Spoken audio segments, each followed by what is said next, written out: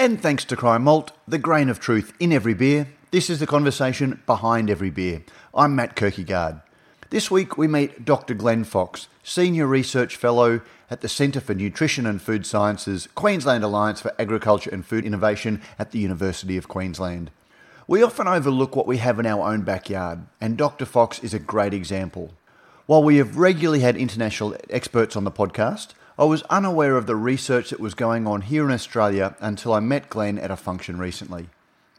Dr. Fox has been named Charlie Bamforth's successor as Anheuser-Busch Endowed Professor of Malting and Brewing Sciences at the University of California, Davis.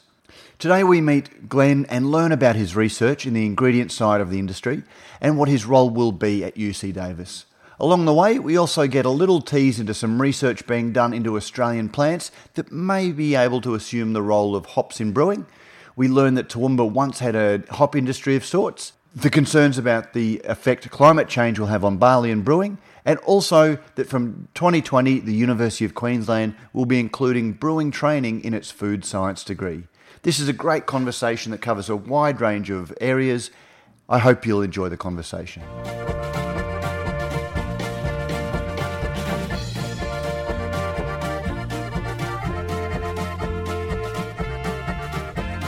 Dr. Glen Fox, welcome to Beer as a Conversation. Thanks, Matt.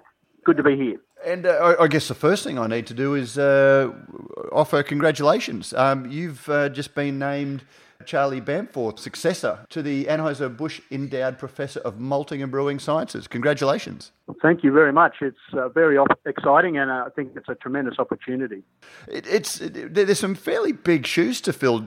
Charlie, the Pope of Foam, as he's known, has been a frequent guest on the podcast, and we've done quite a bit with him. And he's globally renowned. How are you feeling about succeeding him in the position?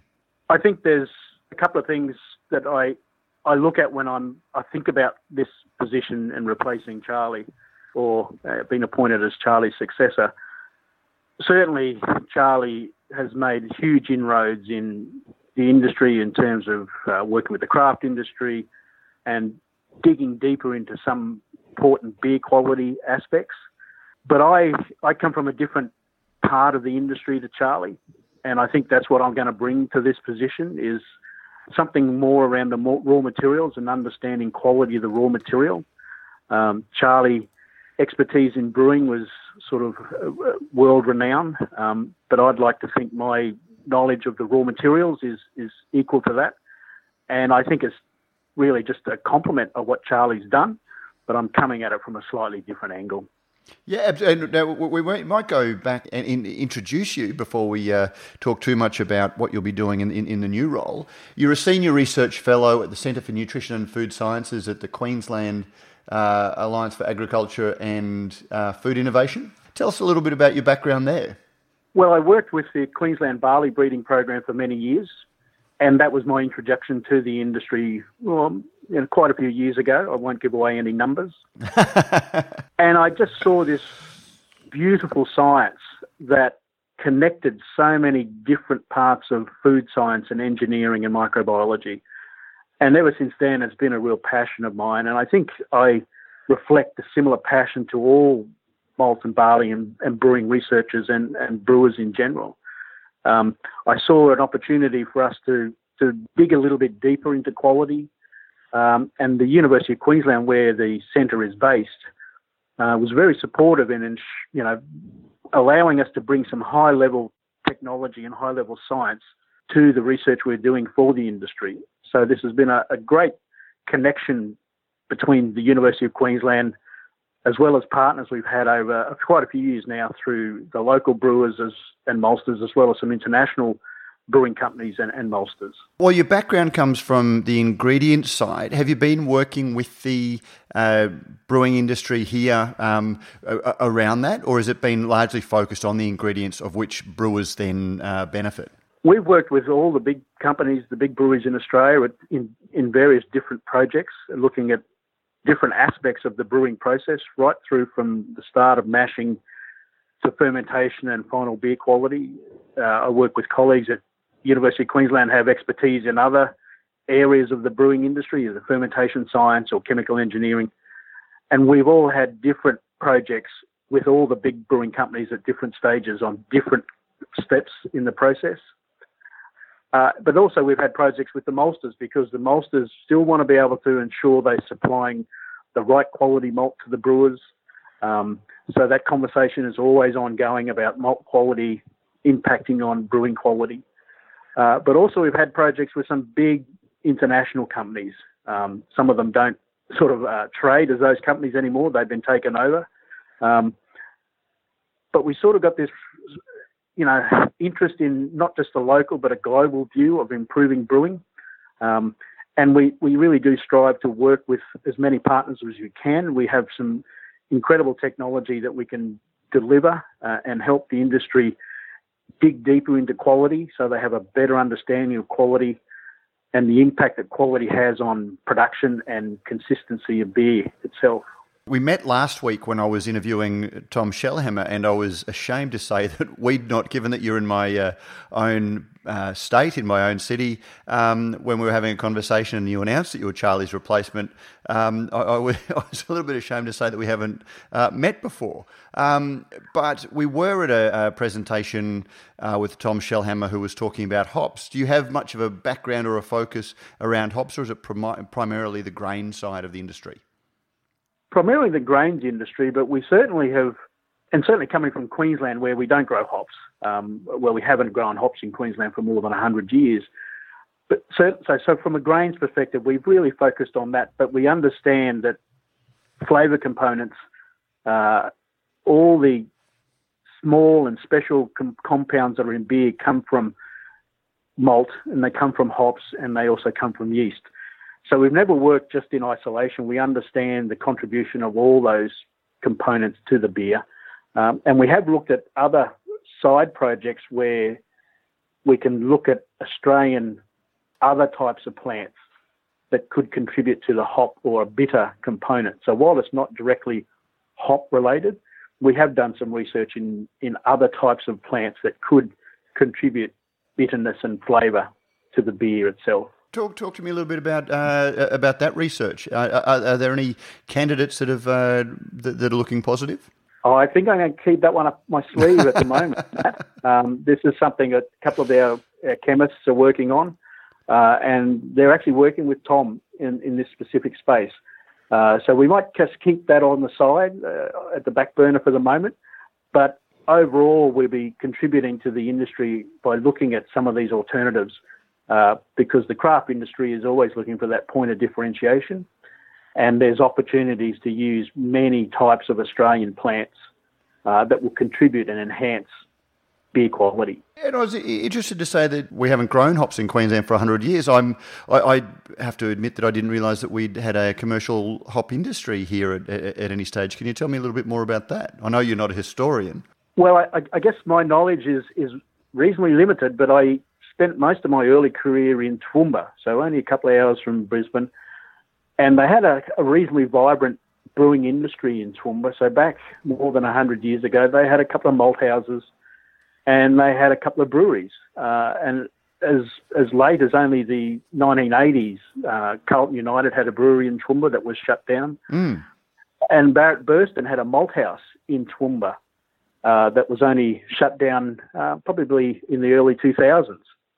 And the malt house is a very interesting place to go to because it is originally a floor maltings, and they have these beautiful wooden beam structures. So you can imagine, maltsters 100 years ago raking the floor. So it's just a fantastic visual place to visit. But the area where they had the malt house, right next to it, they actually had a hop farm. So the maltsters were producing malt and they were harvesting hops, and it was all just being carted up the road to Carlton United breweries. So there was sort of a complete industry in Toowoomba. And there's also a yeast factory that's been there for a long time, Maori yeast. So the Toowoomba industry, the brewing industry, was quite vibrant. But just over time and through takeovers and the usual processes, that's all wound down. So there's no maltings in Toowoomba. There's a couple of craft breweries that are taking off. So the industry's probably going in for a resurgence with the craft industry now. Were the hops able to grow commercially there? Because that's one of the things that we're always told is that it's certain latitudes, and Queensland is well outside of the latitudes that hops can be grown commercially. I think they probably struggled. Right, okay. I think this was probably a trial that wasn't terribly successful, but imagine at the time if they were importing hops from Victoria or Tasmania or even from overseas, the time lag to get them to Queensland, the effect of the heat probably had some impact on quality and supply. So they probably tried to just grow some local supply, but it probably wasn't terribly successful, and I don't think it lasted too long at all. Yes, stepping back, we disappeared down the rabbit hole there, as fascinating as it was. In terms of your research and your background with malt, what do you see as the great challenges within the barley and the malting industry as they relate to brewers these days? Well, I think the elephant in the room, and it's probably not so much of an elephant anymore, it's so obvious, is we really still don't understand the effect of possible climate change on quality and production. We've seen samples of barley that change in their quality, even though they still fit within the malt specification. So they're still within the protein window. They're still good grain size, but internally their composition is adjusting in a way that we're still not fully aware on how that will impact on the malting and brewing process. So I think that's an area that we still keep an eye on. We can't drop the ball on that and just assume because barley's coming in at the usual grain specs that everything is normal. I think there's some hidden differences happening in there. That flows into the malt quality. And the industry has been so clever at dealing with subtle changes and improvement in processing and dealing with climate and carbon, all those sort of issues. And they can still produce good quality malt that's traded on a few specifications that are easily understood, and the brewers will buy their malt based on that. But everyone knows that there's literally hundreds of compounds in the malt, and we're still not able to measure those routinely. And as a consequence, there's a lot of information that gets right through the process that we're still not sure of its absolute impact on quality and taste and aroma and flavour. So I think that's the challenges for the next few years, is how some of the high technology platforms can be sort of downscaled and transferred to the industry. I wouldn't want to recommend we actually start putting new specifications on for the maltsters and brewers, because I think they already are working really hard and are brilliant at keeping their eye on the ball. But I think in time we're going to have to be implementing some technologies that will just support the quality data that they already provide. Can you just explain a little bit more about what those sorts of technologies might be? Well, we use a lot of omics technology. So we hear a lot about genomics and proteomics, where we can measure literally hundreds of compounds in a single analysis. And we've done some work with one of the brewing companies and one of the maltsters where we looked at literally what proteins came from malt, survived the brewing process and ended up in the foam and the beer. And there were literally hundreds of these small proteins that survived the process and could contribute positively to foam. None of these are measured routinely. And it's not because nobody wants to measure them. It means these are actually difficult to measure. But these new technologies that we're talking about are much more high throughput and much more scalable. So I'd imagine in 5 or 10 years, we'll certainly see a lot more malt companies and even breweries that would be using these proteomics or metabolomics platforms to get a full profile or a complete picture of quality, so they really know what's going in the mash and what's coming out in the final fermentation. Because in the final beer, if you look across all the compounds, there are literally thousands. And it's not easy to measure, and we still really don't understand what they're all doing in their contribution to beer quality. How advanced are we in terms of our science as it applies to the ingredients for beer? And I frame that around, you regularly see articles talking about research going on in the wine industry about grapes and the compounds in grapes, and I'm not sure whether the research isn't happening in the brewing industry or whether it just hasn't been as newsworthy. Has there been research going on in the background that people just aren't aware of? I think there's plenty of research going on, and both in Australia and internationally, and the research is at the highest level. I think occasionally there's issues with the transferability of that technology to high throughput brewing.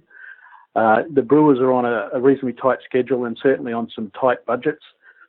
So adding extra costs to getting more analysis or adding time to get some data back to make some decisions in the brew house can be a costly exercise. It's not that they don't want that information, it's just that how they use that information and how they can change the process to deal with variation in that quality. But certainly the technology is there. At the moment, most of the technology is probably at the research level at universities. But another 5 years or so, I think we're going to see that technology transfer and downscale. So it will be more mainstream for the maltsters and brewers.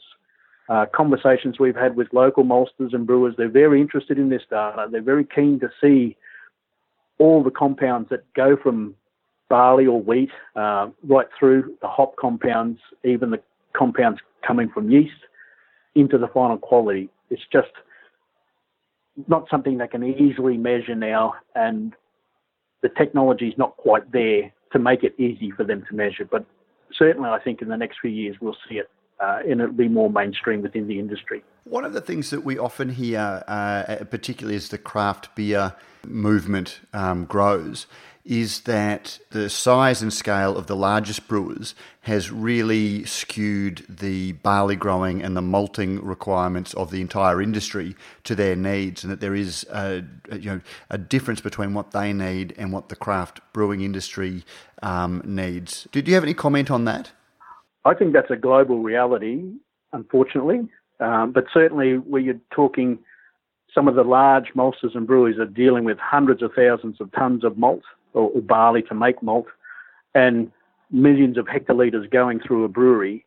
So certainly the industry's been designed to meet those large-scale demands.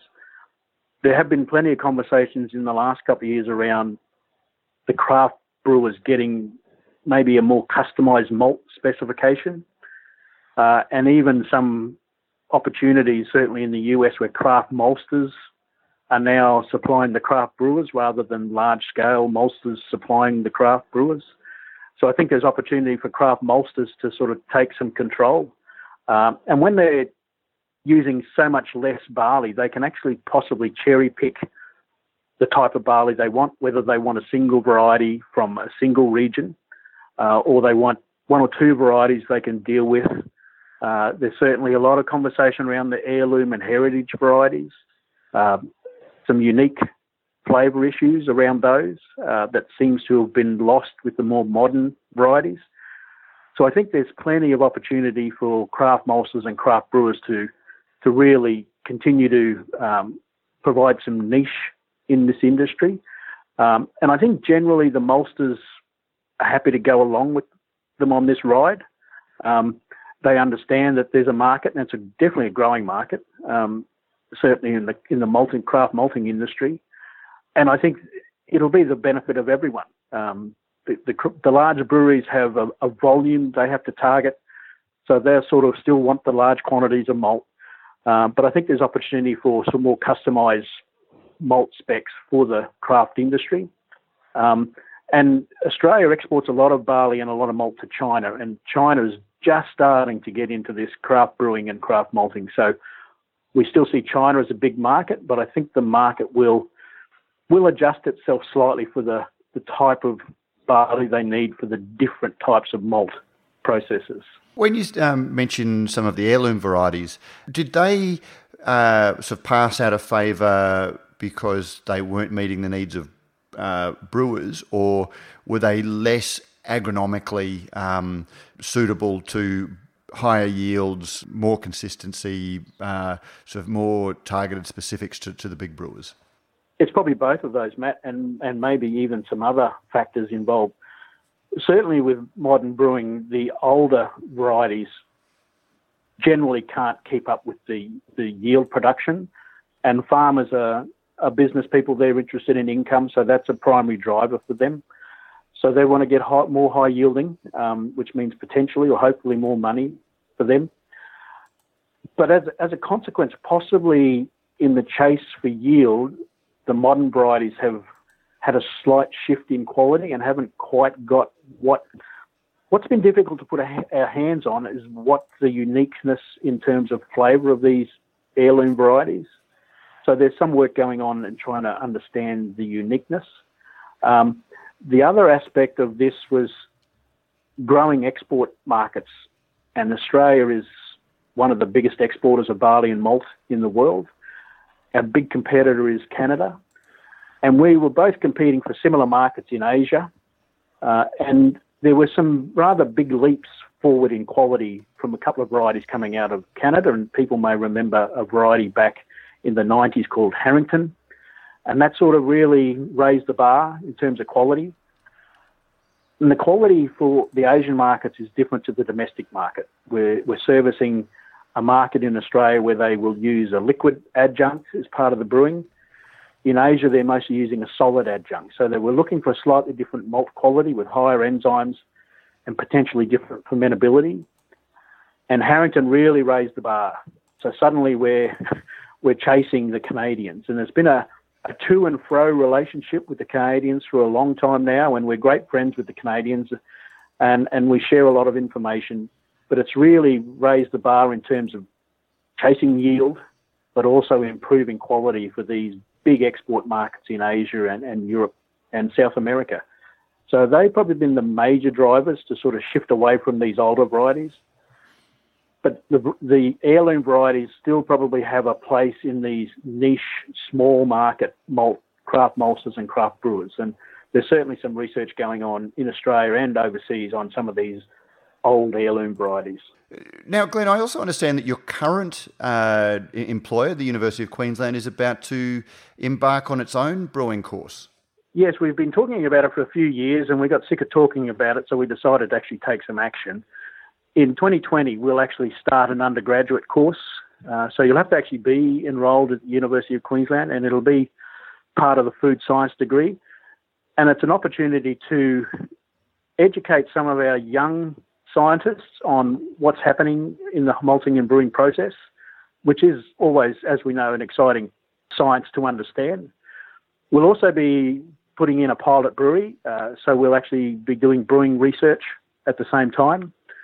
But we also hope to run external courses. So after 2020, there'll be opportunity for the craft brewers and other people to come and do some work in the brewery and get trained in the brewing.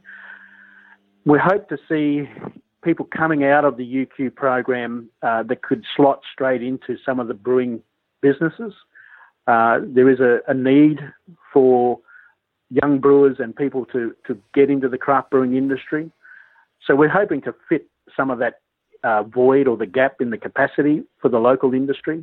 But we also want to do some interesting research, and we see that actually having a pilot system will allow us to do more focused and dedicated brewing research. So anyone that was interested in, it's obviously just available to, at the moment, or at least in 2020, to students who are enrolled in the food sciences degree, but will it be offered at some later point as a degree in brewing? That would have been the long-term plan if I wasn't leaving on a jet plane.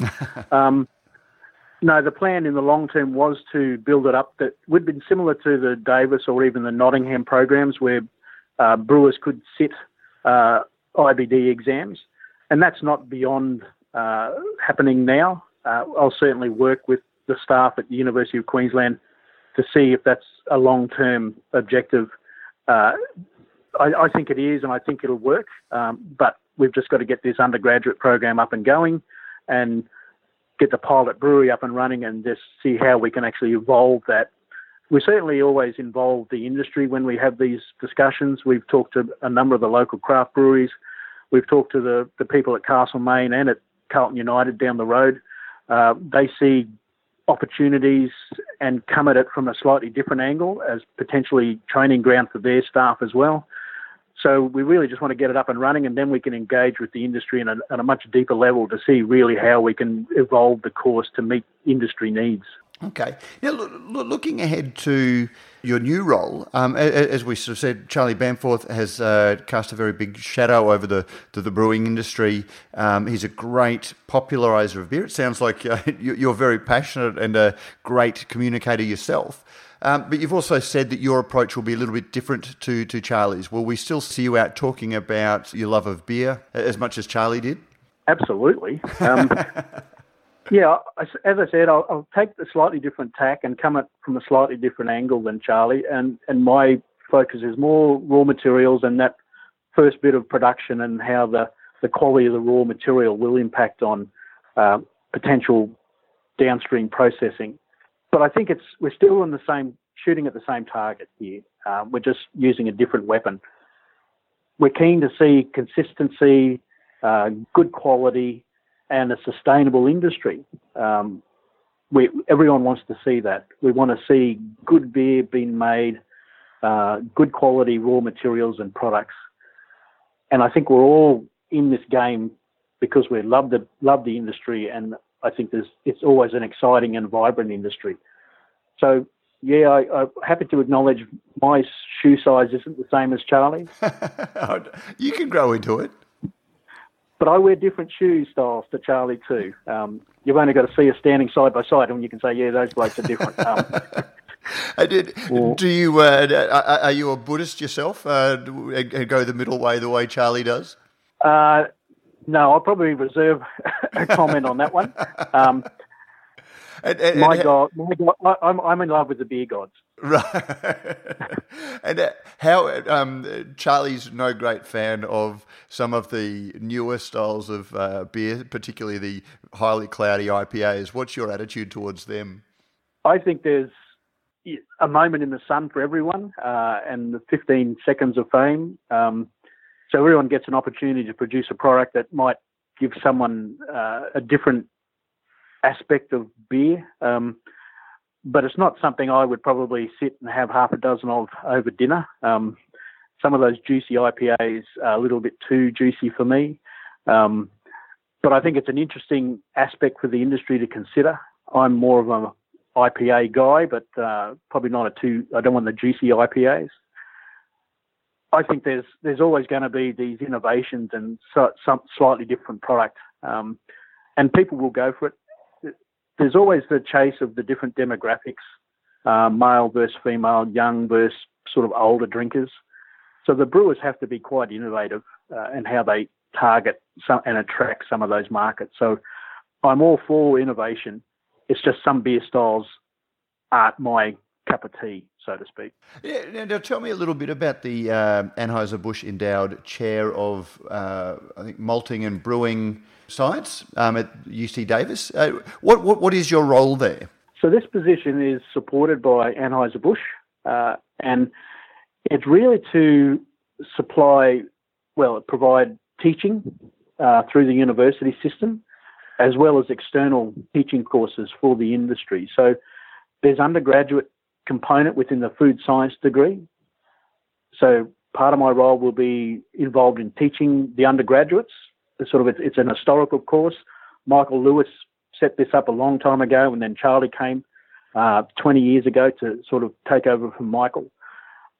The external studies are different. They're really targeted for the industry, people wanting to improve their knowledge of the brewing process.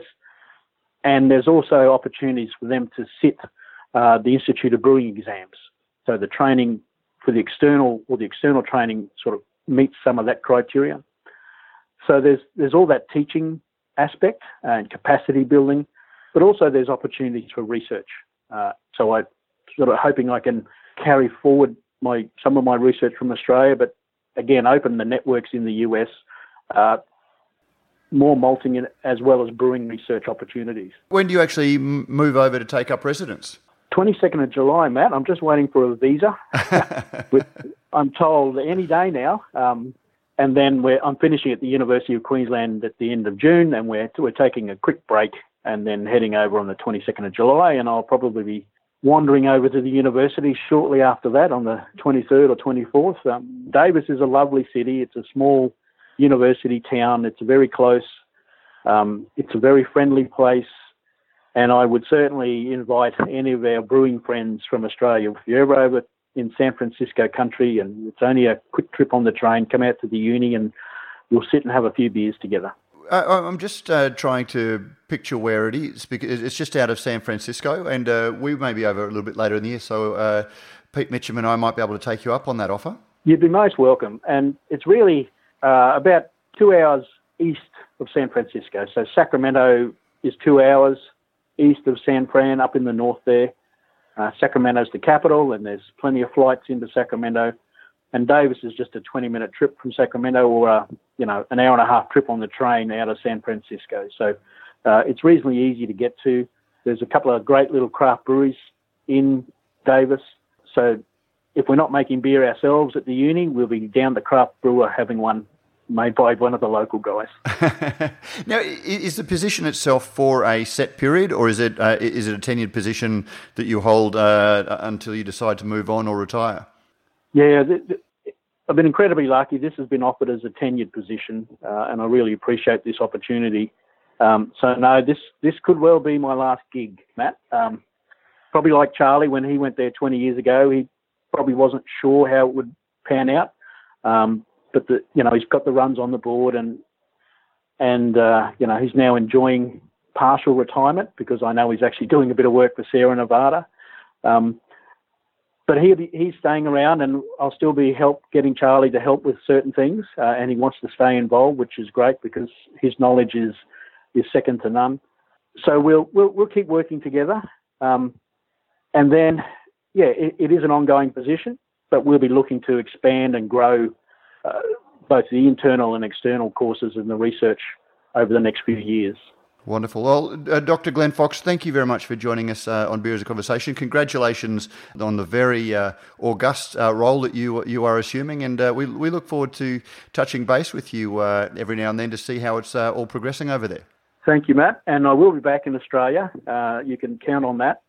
We still have family here, so I will be coming back from time to time, and there's plenty of opportunities to come back and visit some of the great brewing events that are happening in Australia, and it's really exciting to see the growth and opportunities within the Australian industry, and I look forward to being involved however I can. Terrific, Glenn. Thank you very much, and safe travels. Thanks, Matt. Good talking to you.